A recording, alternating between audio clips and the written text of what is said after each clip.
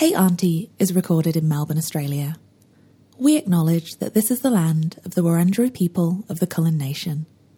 We pay our respect to their elders, past, present and emerging, and we extend that respect to all Indigenous Australians and Indigenous mob all over the world. This always was and always will be Aboriginal land.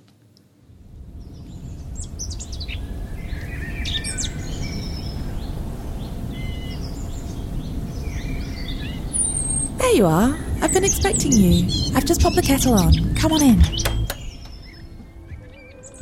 Hi, and welcome to Hey Aunty. I'm Shantel Weatherall, and it's my absolute pleasure to have you join me. Hey sis, come on in, take a seat, and make yourself comfy. With Hey Aunty, we're going to remix the proud tradition of the Black Aunty, and we're going to use it to demonstrate that there's millions of ways to be a magical black woman. Sounds good? Hey Aunty, hey Aunty, hey Aunty, hey Aunty, hey Aunty, hey Aunty, hey.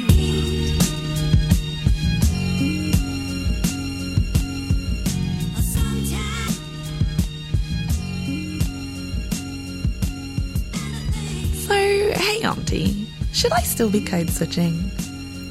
Now, a voice that might be familiar to you from episode 1, Namila Benson. She is a presenter, a producer and a broadcaster extraordinaire, but she's also a mother, and she shared her experiences of code switching, which span every aspect of her life at home and at work. And I found that a really interesting perspective that I wasn't really across before, and I think that you're going to find it interesting too. Check it out. So I had an incident last year with my kids' childcare, and you know, my youngest has got a beautiful, he's just got a beautiful afro. And it's him. It's so core to who he is. It's a total extension of his personality. Absolutely, it really is, and it reflects so much about his black boy joy. You know, Yes. he's just And anyway, he is black boy joy. he really, really is. And so when I went to sent him to daycare that morning, I really zhuzhed up his afro. So it was looking hella beautiful. It'd been freshly coconut oiled. There was, like all this beautiful shea butter that was in it. Yes. It was looking shiny and it was looking big. Magnificent. Well, I got the proofs of the photos a few weeks later. Shantel, girl. It was just, so the photographer had wet his hair and tried to kind of, I don't know, like plaster it down is the only way that I can describe it. And his body language was completely different. And so, that's code switching for him as well. He was only 3 at the time. So a 3-year-old baby is being given the message that you're too much. You need to be tamed. God-given magnificence is too much. And I cannot imagine this so-called professional photographer would have taken the liberty of rearranging another person's child. Yeah, first of all, why are you touching my child? Why? Ooh. Why you do not need to get that close to him. But yeah, when it comes to code switching, and this is something that black women, black aunties and mamas always have to negotiate is, okay. Oh yeah. So having to have the conversation with the photographer, with the educators in my son's room, with management at the centre. And code switching means that I need to present myself in a way that is palatable, to have a reasonable exchange or conversation or dialogue in a way that is not going to put my child at harm. So code switching is difficult because it means, in a way, a loss or an erasure around the intensity of your full emotions and how you feel about a certain situation. So anyway, this year they did the photos again and I was like, oh, here we go. But as I read through, they were like, we're going to use a different photographer. This year it was with a certain sense of trepidation and dread that I was waiting to see what the proofs would look like. So again, I zhuzhed up my son's hair. He looked amazing on the day. today. It's like you're building him up before he leaves the house. Absolutely. With like a feeling of love and self-worth. That's it. And then you're just almost having to wait in trepidation to see how the world might have chipped away at that by the time he gets home. That's it. But the code switching again. So prepping him and saying, your hair looks beautiful. You look amazing today. Don't let no one's allowed to touch your hair or touch you. I will speak to the team in your room. So I spoke to the staff there and they thought it was crazy that his hair had been plastered down last year. But anyway, just a couple of weeks ago, I got the proofs for his photos. They were amazing. Oh. His photos looked amazing. And, there was someone who, like a real photographer, not mediocre skills coming in and trying to change a child's being to suit your mediocre skills. And to fit them into like some sort of cardboard cutout idea in his head of what a tidy, cute schoolboy would look like. Absolutely. But this one, my son looks joyous and full and just everything about these photos. And they're absolute keepers. He looked amazing. And they showed him indoors as well as outdoors and he's laughing and being cheeky. Because surely that's the point of a photo, right? And I think this is an important point about code switching that you're illustrating with this story, which is that whatever your view on code switching, and I kind of personally think as long as it's not compromising your mental health, then use it as a tool, keep it in your toolkit. But there's a time and a place. Yes. And I really am pained that babies have to learn that so young, but especially when I don't want to memorialize a compromise. No. I don't want a compromise hanging on my wall, I don't want any pictures of corporate Shantel on my wall. I want the off-duty me to be. That's the me that I treasure. That's it. And I think, when it comes to photography, you need an eye that appreciates and will capture that. And, I don't want to be code switching, especially when you're that young. Like, I want my son's joy as he is at this age because I know as he gets older and starts taking on more in terms of the weight that he will carry with his code switching, I know that he's going to get more internal. He's going to get quieter. And the thing is with blackness is that we're not allowed to be our full, huge, glorious selves. You have to be less and less and less. But, that starts at a really young age. And just an adult man, like trying to plaster down his hair, it starts that young. But, yeah, trying to undo that takes so much, and trying to do the opposite with code switching to instill in your kids. No, be the full you, be your full self, be your glorious self. I mean, that requires so much, and it's such a huge part of Black mothering. Wow, I can only imagine, like, you're having to try and bring your beautiful babies up to love and expand into and grow into the fullness of their identities, while simultaneously training them to understand when and how to compromise in this world. Yeah. Yeah, wow. Absolutely. That is a challenging task. And I know that there's other sisters here with children they're raising who will be facing the same thing. Yes. That is a really great point, Namila. I'm reminded, because I was just saying that code switching is second nature to us, but actually it's a privilege. I've just checked myself, because not everybody is equipped to code switch. There are a lot of people who, maybe grow up in community and they never have to code switch.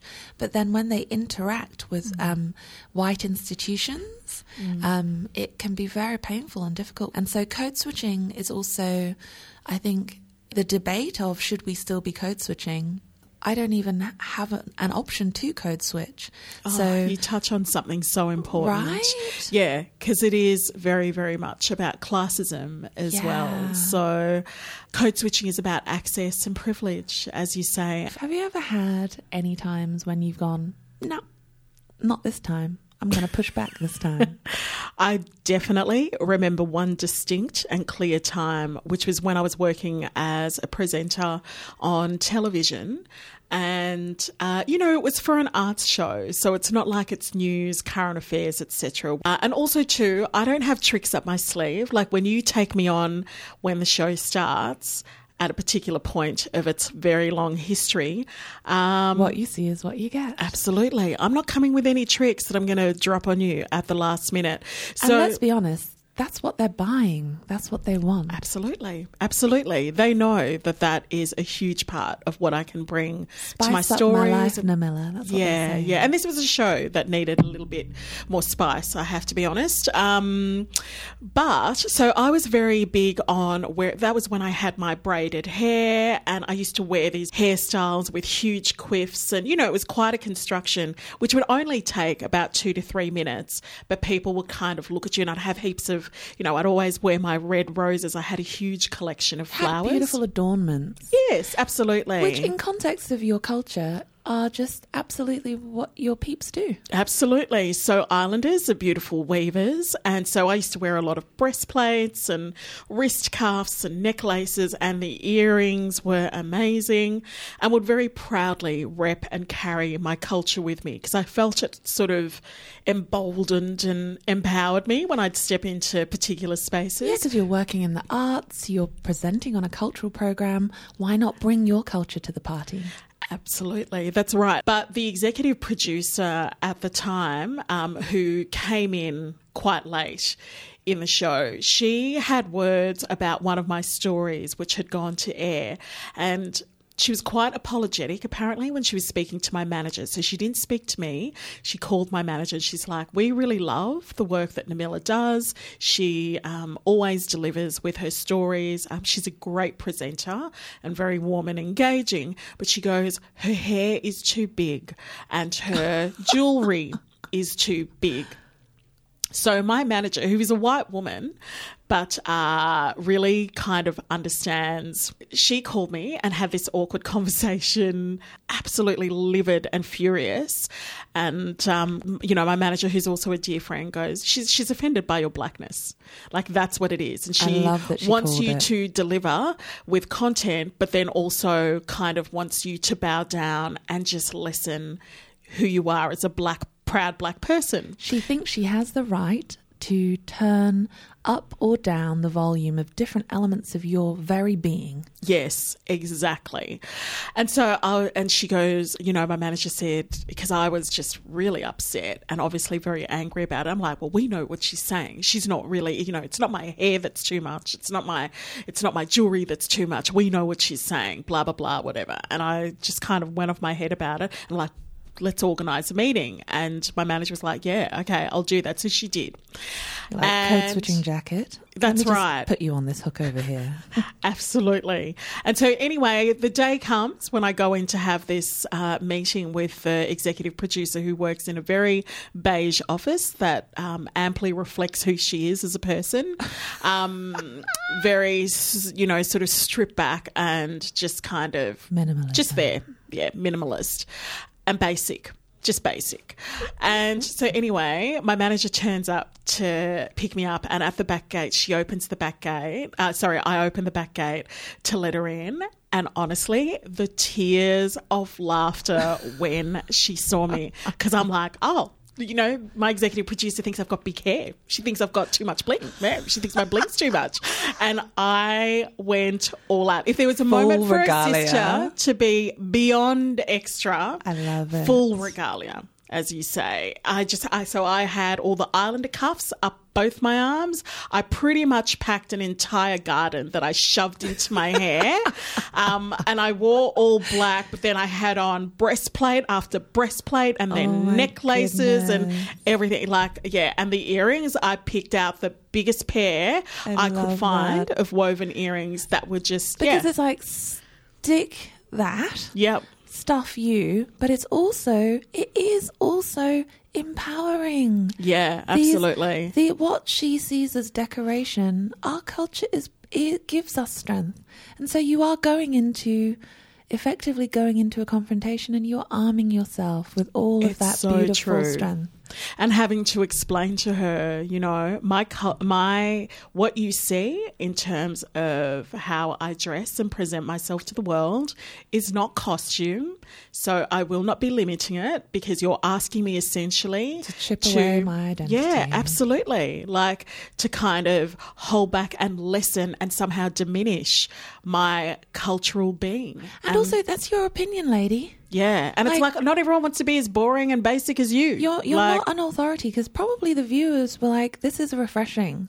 I'm not even saying it and I haven't done TV for a long time, but I still get stopped with people coming up to me and saying, we love that story you did on this or that, or, you know, the way that, I loved your earrings for this story. And where do you go to get, like, who makes your jewelry and being able you're to... an individual. That's it. And being able to open up a conversation about my culture and about working in media and, you know, and it's always white people who will come up and compliment me. Because you know. the code switching she was trying to demand of you just feels really old-fashioned because these days I really feel like, especially it's underestimating the audience. It is, absolutely. It was a very, very, very empowering moment to sit there just in all my glory and just to say, no, you took me on for a reason. There are no tricks or surprises that I am presenting to you. So you take me as I am. And it's about the quality and content of my stories, which I am delivering on. Basically, if my blackness upsets, offends, or causes you discomfort, that's on you, honey. I love that. And I'm hearing in your voice and I'm seeing in your face that it's like, I have played the game when it was necessary and I am not somebody who's unprofessional. I understand context, and in the context of a very quiet office, I will code switch it up. I will do what I need to do for everyone to be comfortable.